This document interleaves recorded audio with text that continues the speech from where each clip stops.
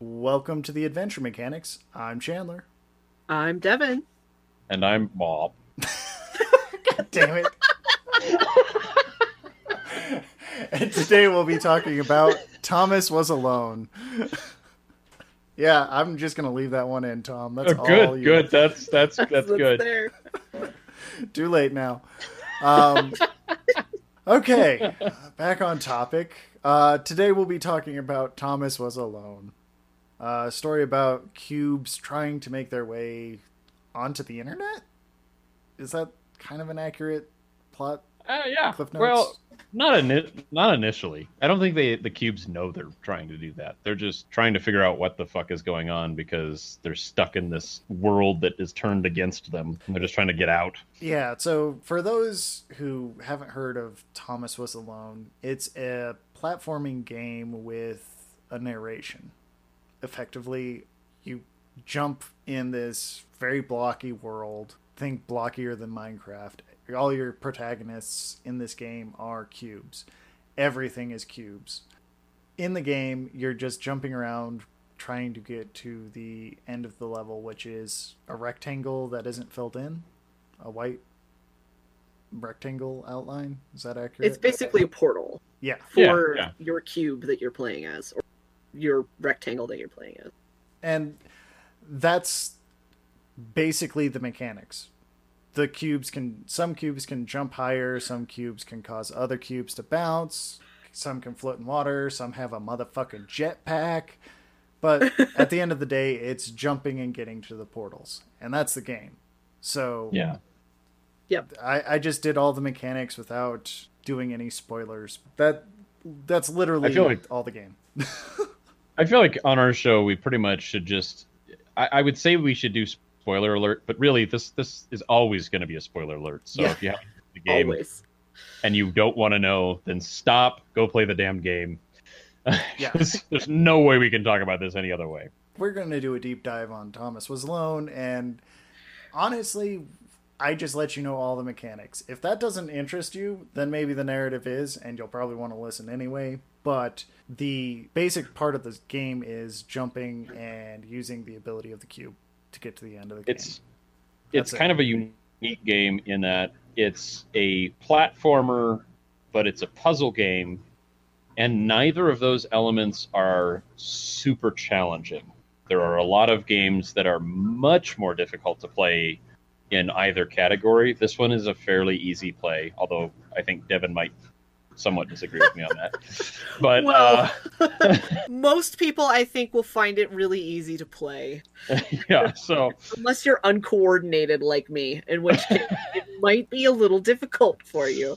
Yeah, I have some And thoughts on that, but and it's got a narrative element as well that is it's a kind of a very lightweight game because there's no single element of the game is super challenging or super overpowering. It's all just kind of very subtle. I'd say it's kind of a relaxing game. Don't expect a crazy challenge when playing this game. That's not why you would play it unless you're Devin. savage. Oof. Oh, No, ow.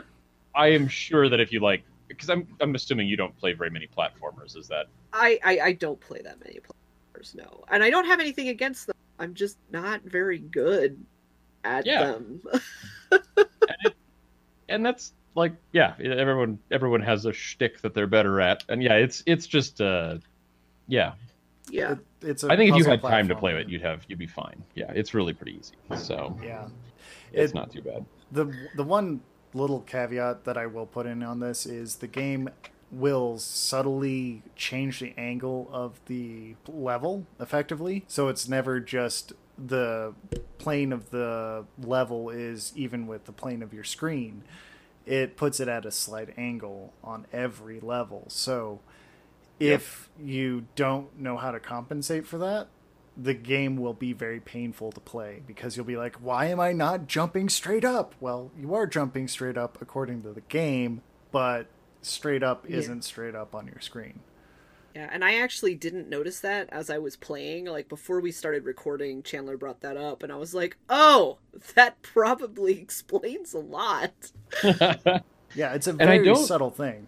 And I don't think it affects the way that the squares move. I think that they move as though they're level, but the screen is tilted. But I'm not sure. It definitely does. As soon as I noticed that, I couldn't unnotice it, and I noticed the boxes would jump at that slight angle, and it made the game artificially difficult. At least that's how I was perceiving it. Maybe that was just me being OCD, and I was like, why is my head tilted on my laptop? No, my lap isn't that uneven. I feel like my dog here trying to figure out what's going on TV with the head cocked. But, yeah, exactly. Yeah. I wonder if that might be also a difference in just the way that some people's heads work, because I noticed that the levels were tilted, but I think my brain just sort of automatically adjusted for it, and I never really, I was consciously aware that the screen had a minor tilt to it, but it never affected me. If that, I don't know if I'm saying that right, but I think my brain just kind of compensated and went, oh, okay, level is slightly tilted, cool, I'm good. It totally did fuck with me. I'll be honest, that slight amount of tilt was really obnoxious, and it actually distracted me from the fact that every cube on screen was actually adding to the music track. Wasn't that cool? Wait, what?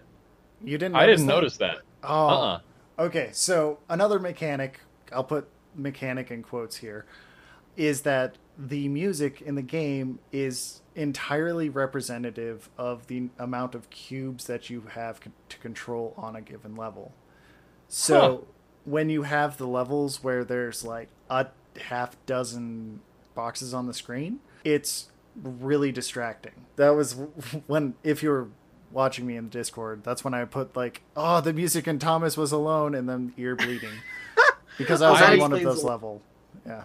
I saw that you said that, and it kind of confused me because I thought the music was just phenomenal.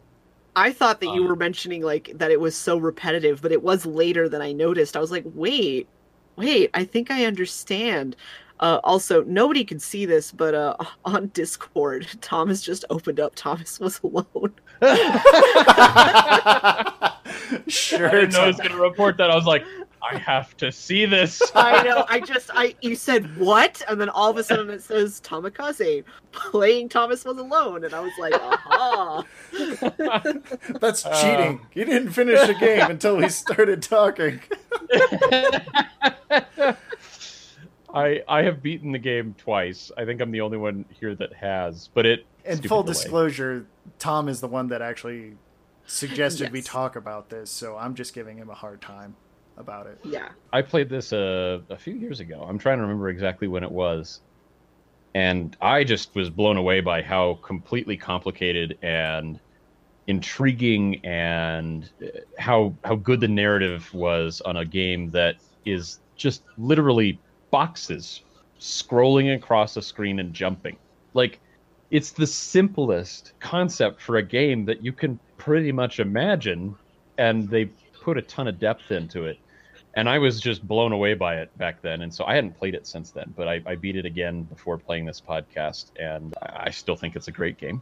And I made them play it too. So, I'm just going to go over kind of a Cliff Notes of the story. Yes. Yes, so, please do. The beginning of Thomas Was Alone starts with the quote, "Thomas was alone. Wow. A weird first thought to have." And that kind of sets the tone for the entire rest of the game. Because while you're doing all the platforming in each and every level, there's a narrator that has probably one of the most sultry English accents I have heard in a long time. I'm not sure which part of the UK he's from, but ooh, God, does that make my panties wet. Yeah, he's narrating the whole situation. And the narrator kind of goes through and explains why you should be caring about these blocks jumping into the portals. The narrator basically goes through and says, "Oh, Thomas was alone." Then you go to the next level or you use another block, and the next character's name is, I think, Chris. And Chris doesn't like Tom. And after a few more levels, you kind of get the narrator saying, "Oh yeah, Chris can use Thomas to get what he wants to do." And then later in the game, you end up with another one that they call John. and John's a tall rectangle that can jump really high. And he's kind of like a show-off, is how the narrator describes him.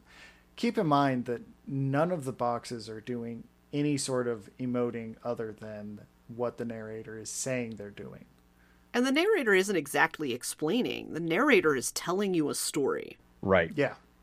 Like, the narrator, like, as obviously describing things, but the narrator's telling a story. And like you said, nothing is happening on screen other than you making the boxes jump on the platforms to do what they need to do. Otherwise, you know, the narration is there that's giving color and life to these blocks on a screen. Yeah. Yeah. And that's kind of the point. Like, I'm probably not going to talk a huge amount about the story because it is something, if you're interested in a story of like, how can I be interested in this block having a character, then you'll probably want to at least try playing like the first 10, 12 levels. They're really short, I assure you. Yeah. But that'll kind of give you a flavor for how the rest of the game plays. But the kind of the overarching story of Thomas Was Alone was Thomas finally makes it to this mythical light that all the other blocks have kind of been talking about, and sees what's on the other side. And throughout the game, you get these interstitials about an R&D lab that was working with an AI. And through that, you can kind of connect the dots and see, oh, Thomas and all of his friends are actually the AIs trying to come to terms with what they are and how they're being tested. And eventually how they open up the world so they can explore it, like, i.e. get onto the internet, and sacrifice themselves to make other AIs able to experience the same thing in a more interesting way. So it's kind of like a generational story almost. Because towards the end of the game, you actually don't even see Thomas at all anymore. Arguably the main character of the game. Like, he just kind of gets removed from the story. And you're playing with what ends up sounding like the second generation of the AIs after the first generation has made something, or of their world, rather. Yeah. So that's kind of like a cliff notes of this story. And what really sells it, and I'm going to stress this, what really sells it is the narrator. Yes. Yes. Because the game is about the narrator. Let's be honest here. The boxes are boxes. But the narrator telling the story is like sitting down with one of your friends that you just love to hear them tell stories about. Whatever. Oh, yeah, they picked up a melon at the market today. Yes, I will listen to that story because I love the way you tell stories. Yes, tell me about the melon shopping. Yes, exactly. Tell me how you carved it into an ocarina and then played Smash Mouth upon it. Upon it. Yeah, it's exactly like that. So I'm going to separate the game itself from the polish that they put into the game. Now, that's kind of being unfair from a designer perspective because the game and the polish is the game. But the mechanics of the game are incredibly simple. We're talking jumping. And a few interesting changes on jumping. That's it. And the rest of it is entirely polish. So the polish of the game is all of the music that they added, all of this narration, which, let's be honest here, is the meat of the polish. And that's what makes this game so special. To me, this is a really good case study of a game that shows, even with programmer art, you can make an interesting game as long as you can compensate in some other way. Yeah. Sorry, I didn't mean to jump all over that, but still. No, I agree with basically everything that you said. And I think it's also kind of an interesting like case study in how simple a game can be and be good. You don't need a lot of complicated graphics. You don't need a super complicated story. You don't need the most complicated of mechanics. You just need to have the right combination of those things to make something interesting. Absolutely. Yeah. I would kind of push against, you originally said, you don't need complicated stuff to make a game good. And I would say a better word there is interesting or compelling. Like how do you have a screen full of blocks? How do you get your player to go left to right like you do in platformers, jumping when it's just blocks? Well, you make the player care about these blocks and tell them in the medium of the narrator that these blocks have inner lives and desires and dreams and hopes and fears, and it makes you want to move from left to right or from the bottom of the screen to the top of the screen or vice versa to get them where they're going. And it's so simple. Like it's just all they needed. Like you don't need, like you said, you don't need something super flashy to be able to make someone want to play the game. Right. Absolutely. Yeah. It's actually pretty surprising how interesting this game could be. Because I would say that if it weren't for the fact that these little blocks have these little storylines and little personalities and things to kind of make them compelling, this game would not really be any more complicated than some of the games that Google gives you when like the internet is out. It's like the 404 T-Rex game. I love that. I love that game too. It's great, but it's not a complicated game. No, it's an infinite runner. Yep. But I mean, that's the thing is it's like, I don't know. It doesn't do any one thing extremely well. What it does is it combines a whole bunch of things extremely well. Yeah. And that's why I want to kind of separate the polish from the game itself. I agree with you. Like, the developer was smart enough to kind of recognize the importance of polish and something game developers call juice, which is the game feel or how you experience the game. It's not limited to like the explosions or the particles when you take a step or anything like that, or how something slightly squishes when it's jumping before it like releases. That's all part of juice, but juice is more encompassing than that. It includes like the music, the narration. Yeah. What are you as a player feeling at that moment? Not just that something's satisfying, but do you feel sad? Do you feel excited? Do you feel afraid? How are you engaging with the text, right? Yeah, exactly.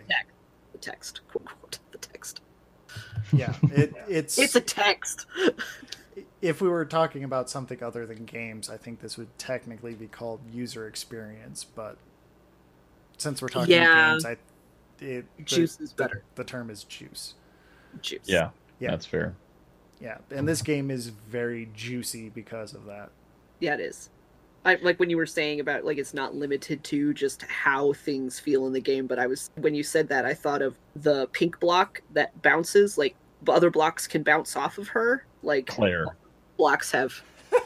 Tom's like, I have the emotional connection to that block. Exactly. No, but yes. She's I mean, because like and she kind of bows inward when a block bounces off of her like a trampoline, and I noticed that and I was like, oh my gosh, they didn't have to do that. I would have got the idea, but they did. They animated it where there's that slight bowing in, and then it's the like, bowing out too. Oh yeah, and then bowing out like just like a trampoline. And you notice that as you're playing, and you just go, oh my goodness, like these blocks are interacting with one another, like they actually. And then when you you feel that in the gameplay, and then you feel that in a different way in her story, where she's not entirely certain, like she can't really do much except get people to bounce off of her. But then as you go on, she's like, oh, I'm here for a purpose. I can help people. I can do things, even though I can only do one thing. And it's mostly other people doing something to me. I mean, in the context of the, game as these blocks. I have one job on this ship. It's stupid, but I'm going to do it anyway. Yes. Yeah. Yeah. Well, and it's kind of interesting. One thing that I noticed is that like all of the blocks' personalities are clearly based on their ability. like you said, Claire, the little pink Yes. short one, who is one of my favorites. I love Claire to pieces. Which, by the way, the fact that I'm saying that about a freaking box should tell you that the storytelling is good. You really do kind of get a little bit of a connection to these little boxes. This narrator could sell us a bridge, is what he's saying. Yes. Yeah.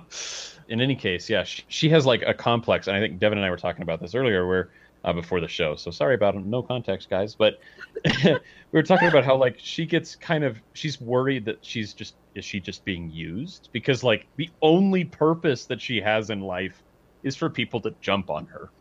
Yep. And that's like kind of tragic.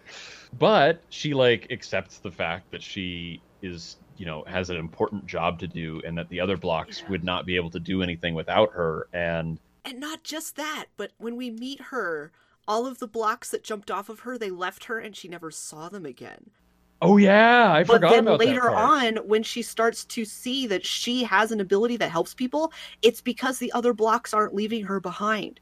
They're helping her move forward too. So that's right. Just for clarity, Claire No pun is intended. Claire is actually the big blue box. Oh, you're right. And Laura is the flat pink box. Yes. Talking about Laura, the flat pink trampoline box. Yeah. Although Claire is probably my favorite of all of them. Claire is really awesome. She has like the complete opposite story. Like she has one thing that she can do, and that is she doesn't melt in water. And she embraces the fact that people walk over her or jump over her to get to the other side. And she's like, I have a fucking superpower. I am amazing. Look at all, she can't jump for shit. She, all these things, but she's like, I am awesome. I can help people. And that's what they're just, it's really interesting. And you get these details by the narrator saying, Claire was blah, blah, blah, like reading you an audiobook while you're looking at this blue square. Or Laura was wondering why the hell she's here, because everyone leaves her. Maybe there's something wrong with her. How long before these blocks leave her? Like you just get the story as you go, as you're like, as you, the player, are also going, okay, I need to get from here to the little portal block things with everyone, and it's a puzzle. Yeah. But the story is being told as you go through the level, and so you come to care about these blocks and getting them to where they need to go. And if you end up playing this game without any audio, it will still give the text on the screen in a mildly obnoxious UI sort of way, where it'll change with where the position of the box you're moving is, but you'll lose the richness of the story because of that. I have a question actually for you guys about how you felt about the way that the subtitles for the text was in the UI. Like it wasn't like subtitles just at the bottom of the screen. It was almost as if the narration was diegetic within the story. Like it wasn't, outside of the story. It wasn't just, here's for the player. It was like, it felt like it was part of... Yeah, it felt like these characters possibly were also hearing the narrative. Like they're writing the narrative. Like it's not just the stories being told to you or whatever, but it was there in the narrative the whole time. Like it's part of the story. Diegetic, non-diegetic, like for example, people who maybe are not familiar with that, think about it like yay, high five. To make this make sense, that's diegesis is like within the world of the story, and so diegetic would be something in the story, non-diegetic would be something outside of the story.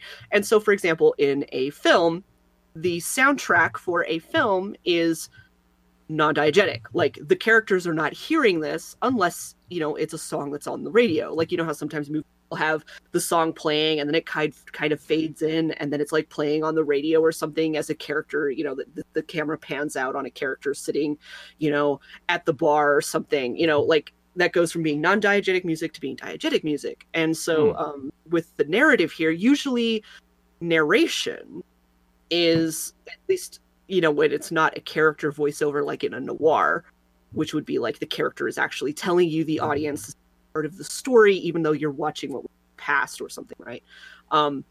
But usually a narration like that would be non-diegetic. You know, subtitles would be non-diegetic. You know, the characters in their world don't see the text.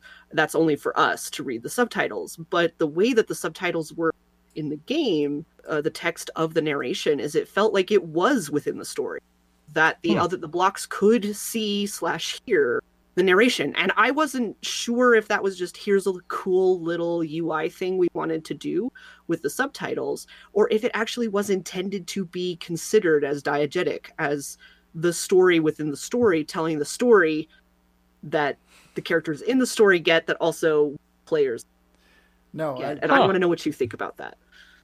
That's actually a really good point. The UI, from a strictly cynical standpoint, the text moving around with the character drove me nuts because it was always moving. But in the lens that you just kind of pointed out, that is actually a good point. It did make it feel like the boxes were more tied to the story than just having it down at the bottom. So it is actually a good idea to have the text following it around. The implementation is kind of rough, but it does get that across in a very distinct manner now that I look back using that lens. No, I think you're right. Yeah, I mean, obviously I'm playing the game as we speak. So it's confirm. It still says playing Thomas. Yes. I just met Claire. She's wonderful. Anyway, I think if they had done it in a way where the text wasn't rearranging itself to fit on the screen, if they maybe...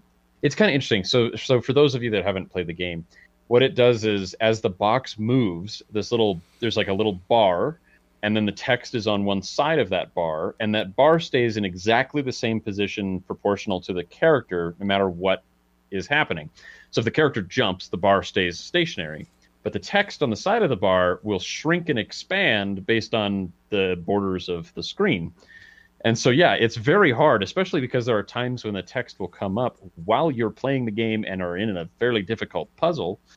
And so you're trying to read the text, but you're also, some of these puzzles are time sensitive. So you're like jumping and like frantically moving from place to place and losing your spot in the text as you're trying to play the game.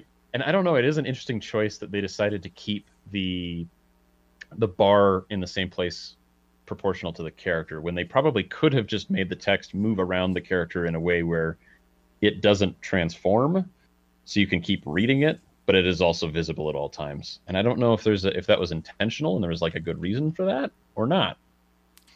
Well, there's also the tension of having that text there the whole time of, okay, yes, I am playing this game, but this story, I'm into this story now. Do I move? Do I wait for the narrator to finish what he's saying and keep playing? Or do I go to the portal and go to the next level?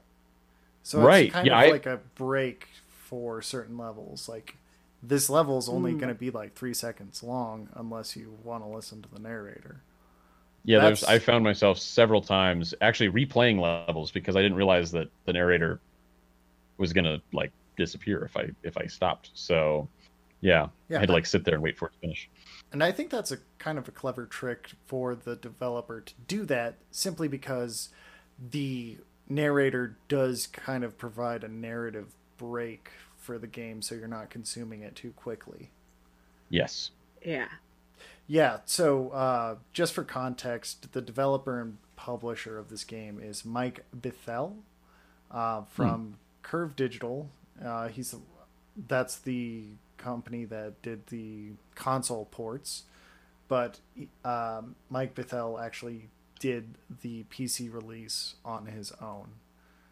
I believe it was a crowdfunding game of some sort. Interesting. And the game came out in 2012. I don't know if we've gone over that. Yeah, we totally like missed all of this, and I'll probably do an editor's note at the beginning. But we got so excited about the game. Kind of like threw our normal like way we do things just out the window. Yeah, we don't need to do things normal. We got thoughts about these feels. Notes. What are notes? Who cares about notes? There are only feelings. There is no Dana, only Zool. Yeah. Oh my god. Pretty much.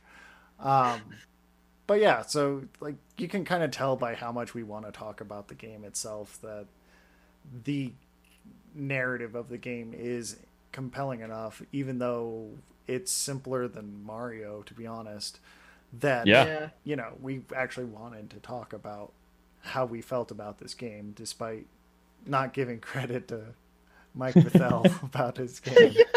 Sorry, Mike. Sorry if you're listening. Sorry, Mike. But hey, I mean, hopefully our enthusiasm makes up for that faux pas. Maybe. Maybe, hopefully someone listens to this Definitely and not. thinks, I'm going to go pick up that game and I'm going to play it because I want to know how the hell people can feel things about just colored blocks on a screen. Yeah, And- exactly. It depends on how much you really are willing to suspend your disbelief, like any good movie will. Yeah. Because as a developer, I went into the game kind of looking mechanics first, and I never really got attached to any of the characters. So I was like, oh, that's kind of an interesting story he's telling here, but how do I get this block over there? Yeah. It was a complete disconnect in my brain. Like, the only thing that really got to me was the music and the screen tilt, both of which, because they were causing discomfort for me in a very mechanical way, not necessarily narratively. So if you don't get sucked into movies or stories, this game will probably feel a little flat to you. But Yeah. even if you do feel disconnected from it, it does tell a good story outside of the game. Because I went into it immediately looking for the narrative and being like, what's the story? How are you going to make me care?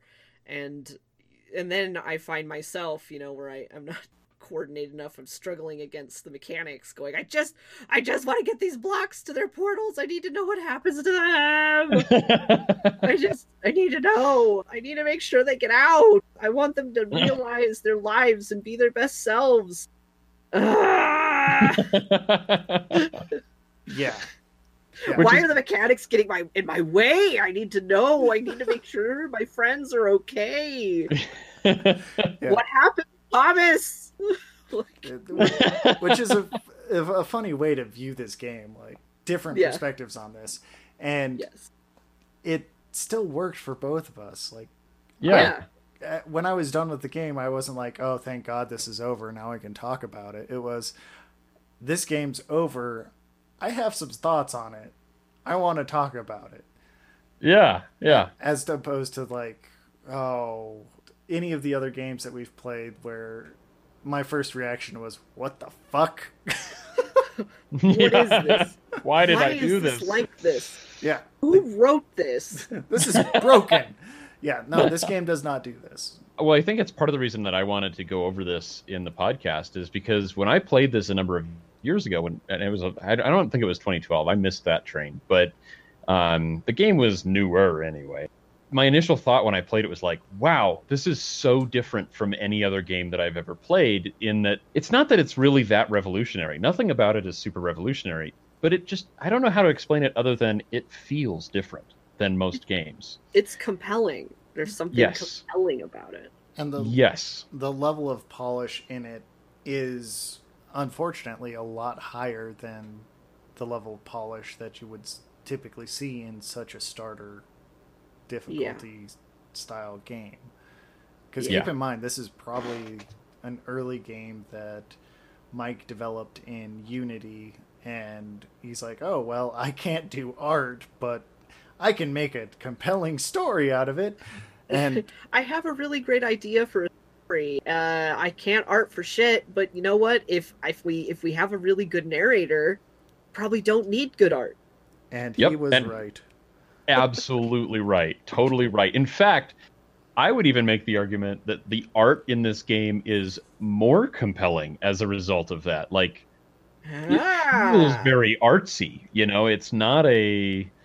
Yes. Very, very minimalist artwork. Yes, I see the Minimalist. I see the postmodernism in it. Yeah. I can make that joke, damn it. I paid for that You degree. can, but You the did sort of pay for that pseudo-Trump delivery was really funny. Wow. Confusing too. It still works. Still It works. Oh, Thomas died. That was... Spoilers! Yeah, Thomas is going to die a lot, especially if you don't know how to jump over water. Yeah. Yes, very, very much. But yeah, it was kind of interesting. I remember when I finished this game the first time, one of the things that I thought was like, as soon as I finished, I was like, oh my god, I have to tell people about this. I want people to experience this. I need to talk to people about this because it's just so, I don't know. It's got that factor that's kind of hard to explain. Like you said, it's compelling. Yeah. And so yeah, I don't know why it took me so long to like realize that we should totally do this one, but it really is a pretty cool game. Do you guys have anything else? I think I covered what I wanted to talk about. Most of what I wanted to say was the polish is great. The game I was detached from because of the narrative and the mechanics not quite meshing for me, but I can see where the connection could be made for other people, especially like Devin, who are looking for more of a narrative in a game, whereas I play games for the mechanics. So Right. Yeah, your mileage is going to vary depending on how you play games, how you approach them, and what your interests are in them as well. Absolutely. And I was going to say, the other thing, and I think I may have more or less already covered it, but one of the things I had in this was it's kind of an interesting game in that it makes you feel good when you play it. At least it did for me. Again, it's fairly easy. All the levels you can kind of blitz through for the most part. I'm sure there's probably a huge community of people that are doing speed runs on this game. There's speed runners for Myst. I would be shocked if there weren't speed runners for Thomas Was Alone. Right. Yeah. It lends itself to speed runs like perfectly. So it would be crazy not to. But it's kind of interesting because you can kind of blitz through it. There's going to be a couple of levels where you're going to get a little hung up for a while because some of the puzzles are a little bit challenging and it'll take you a little while to kind of figure them out. But none of them are going to be like the head scratching, banging your head against a desk like levels of frustration. It's always just going to be kind of, it gets you right up to that edge where you're kind of like, how do I, and then you play with it for a little while. And one of the reviews I read of the game had a really good way of putting it. He said, if you get stuck, most things you can brute force your way through it. You can just experiment, and then accidentally solve the puzzle yourself. I could see that. Yeah. Yeah, and I thought, I think he's right. And it's actually kind of nice because, again, I know I enjoy puzzle games. Like I really enjoyed Portal and Portal 2, but I don't like getting frustrated in puzzle games. I like puzzle games that push you right up to that edge of like, you have to think about it, but it's totally solvable. And especially, I really like it when there's more than one solution. And this game is full of that. It's really good about that. Yeah, I agree with that, like, wholeheartedly, because I wasn't frustrated with the puzzles. I was frustrated with not being able to do the mechanics, like, to get the button presses to work correctly for me. Like, and that's just a me thing. That's not even necessarily the game thing. And so, yeah, because the puzzles weren't really that frustrating to me. And like, I never really, like, even when I was like, what, like the only times I think I was really frustrated was when I realized that you could put a block on top of another block and then have both blocks jump alternately to get a lower jumping block up higher by jumping off of a jumping block. I never even tried that. And I thought that was interesting. Well, at first I thought, well, that's a little cheap. Like, I've never had to do that before. And then I thought about it and went, I bet there's a story reason for this. Yep. Yeah. And then you met Laura. Yeah. And then exactly. And so it was like, oh, I see. So yeah. So like, cause with Laura, it makes total sense that you jump off of her. That's like her purpose as a block. But like, you know, it just was like when I was having to do it with like, you know, Thomas and Chris, it was like, what? The game never said that was the thing I had to do. And then I was like, oh, wait, but there's a story reason for this. Like, these are the blocks helping each other out and things. And then the puzzles are solvable.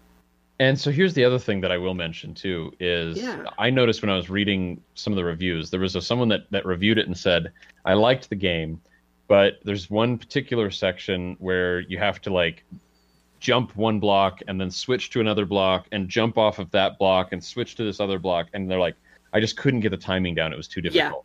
Yeah. And what I immediately thought and what someone else immediately commented about on there was that never happens. You never need to do that. There's a different solution. Oh, really? Yeah, well, fuck me. I never ran into that because most of it was Yep. pretty static. I was like, oh, okay, well, if I stack them like this way, then I can make it work. Well, again, it's a me problem, not a mechanics problem. Apparently. Well, no, but it's more. I think it goes back more to the idea that there's more than one way to solve the puzzle. Because I remember the first time I played it, there was one particular level where I was totally convinced, and I couldn't tell you where it was. But when I read this comment, it like flashbacked for me. I was like, oh yeah. But there was one particular puzzle where I was completely convinced I needed to do that. And I struggled to get through that level. I did eventually solve it using that method, but that was the wrong method. That wasn't the intended way. I never ran into that problem on my second playthrough. I don't know where that was, but I know exactly what you mean. Yeah. Well, there we go. So, but it does kind of go back to the idea that there really is more than one way. In fact, I had a couple levels where I had to go back and play it again. I forget exactly what it was, but I had to go back and play it again. And I realized that, yeah, there were two totally separate solutions that were equally valid. Just one was harder than the other one. Yeah. So, yeah, you'll run into that a lot in the game. But I think that's actually good. I prefer that. Puzzles with multiple solutions are not easy to make. And No. especially when it's using such limited mechanics to make the game so interesting. Yeah. Yes. Yeah, absolutely. Strongly recommend this game. It's a very quick playthrough. I mean, I've been playing it while we've been talking, and obviously I don't think I sound super distracted. In fact, if anything, this is helping me stay on topic because I'm able to do something. That's fair. But yeah, I don't know how fast you can play through it. I would imagine it's, what would you guys say? Maybe if you're speedrunning hours? it, probably like 35 minutes. If you're listening to Yeah. the narrator, probably about an hour and a half. I was gonna say between an hour and a half, 2 hours. yeah, I think that's fair. I'm probably halfway through it already, so it's pretty simple. Yeah, it's there's not a whole lot to it, but it's not going to be a game that you go back to play for the challenge. It's going to be a game you go back to play for the narrative. And Tom is definitely showing us that rationale, because as soon as he got to Claire, he's like, oh man, I love this box. Yeah. Yep. And it's also a game that is just kind of fun. It's like I said, it's relaxing. It's kind of low key. It's not super difficult. It's not something you're gonna have to spend a ton of time, I don't know, or a ton of investment on. And that kind of has its own allure. It's a good just time killer or something to do with your hands. Mm-hmm. Yeah, it's not quite as relaxing as the Untitled Goose Game is in terms of relaxation games. Because personally, for me, the Untitled Goose Game had just childish joy. And Yeah. Thomas's Alone kind of had the stressful moments to it, which, as long as you're aware of those, it's great. But the relaxing parts of it aren't going to be when you have a whole lot of things on screen and the audio's like, oh, you have 6 boxes on screen. Guess what? You have 6 different audio tracks playing right now. Oh, that was rough. That was rough for me. I don't know if I noticed that. I'm not sure if I had my audio turned all the way up. I must not have been paying very close attention. Yeah, if you don't have the music on, that's one of the small touches of polish that they put in, where a number of boxes that you have in a given play field will determine the number of audio tracks. So literally every box has its own audio track, which is an interesting idea, mostly because that's something we kind of attribute to like old school RPGs, like Lufia's theme or whatever from Final Fantasy. Oh yeah, I never even made that connection. You're Yeah. right. So it's kind of smuggling that unconscious connection with characters in through the music as well. But oof, when you get too many of them on, oh, my ears start bleeding. But I was also playing with the music all the way up on my laptop, and Oh, that yeah, would do it. yeah. So I was like, Yeah, oh, that's yeah, I'm hearing all of this right now. Yeah, which probably maybe lap speakers are also not the best thing to enjoy music from anyway, so that couldn't have helped. no, that didn't help at all. But that being said, the music did get to me, and that was the end of the evening for me for playing that game. I'm gonna come back to this one a little fresher and try again. But that's like my worst gripe about it. And that's a pretty soft gripe, let's be honest. It's not Yeah. me complaining about the huge plot point in the third act or anything like that, so. Yeah, fucking third acts, man. Isn't that the truth? Yeah, I think that's about all I had to say about the game. How about you guys? Yeah, that's fair. Uh, yeah, I'm I think satisfied. I think I said everything that I wanted to say. Okay, well, let's do some plugs. Where can people find you, Devin? You can find me on Twitter, Instagram, Twitch.tv at Lady Merowith. And you can watch her suck at video games on Twitch. Yes, It come is by glorious. and Man. come by and watch me be really bad at video games. Oh, Just it's platformers. It is all of the games I am bad at. oh, it is glorious. I'm not a paid promoter here, but ooh, that is some solid gaming. It's great. Just thank come watch. It's great. Just join us in the chat. Ooh, Yes. fantastic. Yes, I have a fun chat. They say things and they say more things and we all laugh. Oh man. That Yeah. was quite the description. Right. It was, wasn't it? How about you, Tom? Where can people find you? I'm on Twitter now. I've been converted or infected or whatever. One of Um, us. One of us. One of I'm on Twitter, Instagram, and YouTube, all as Tomakaze, and that's Tomakze.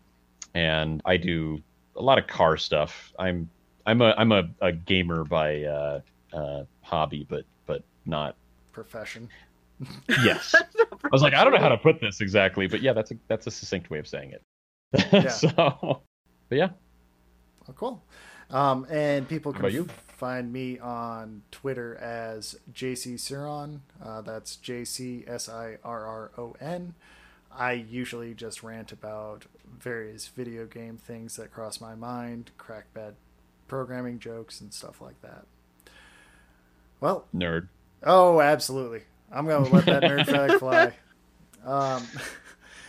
Once again, we're the... God damn it. Try two.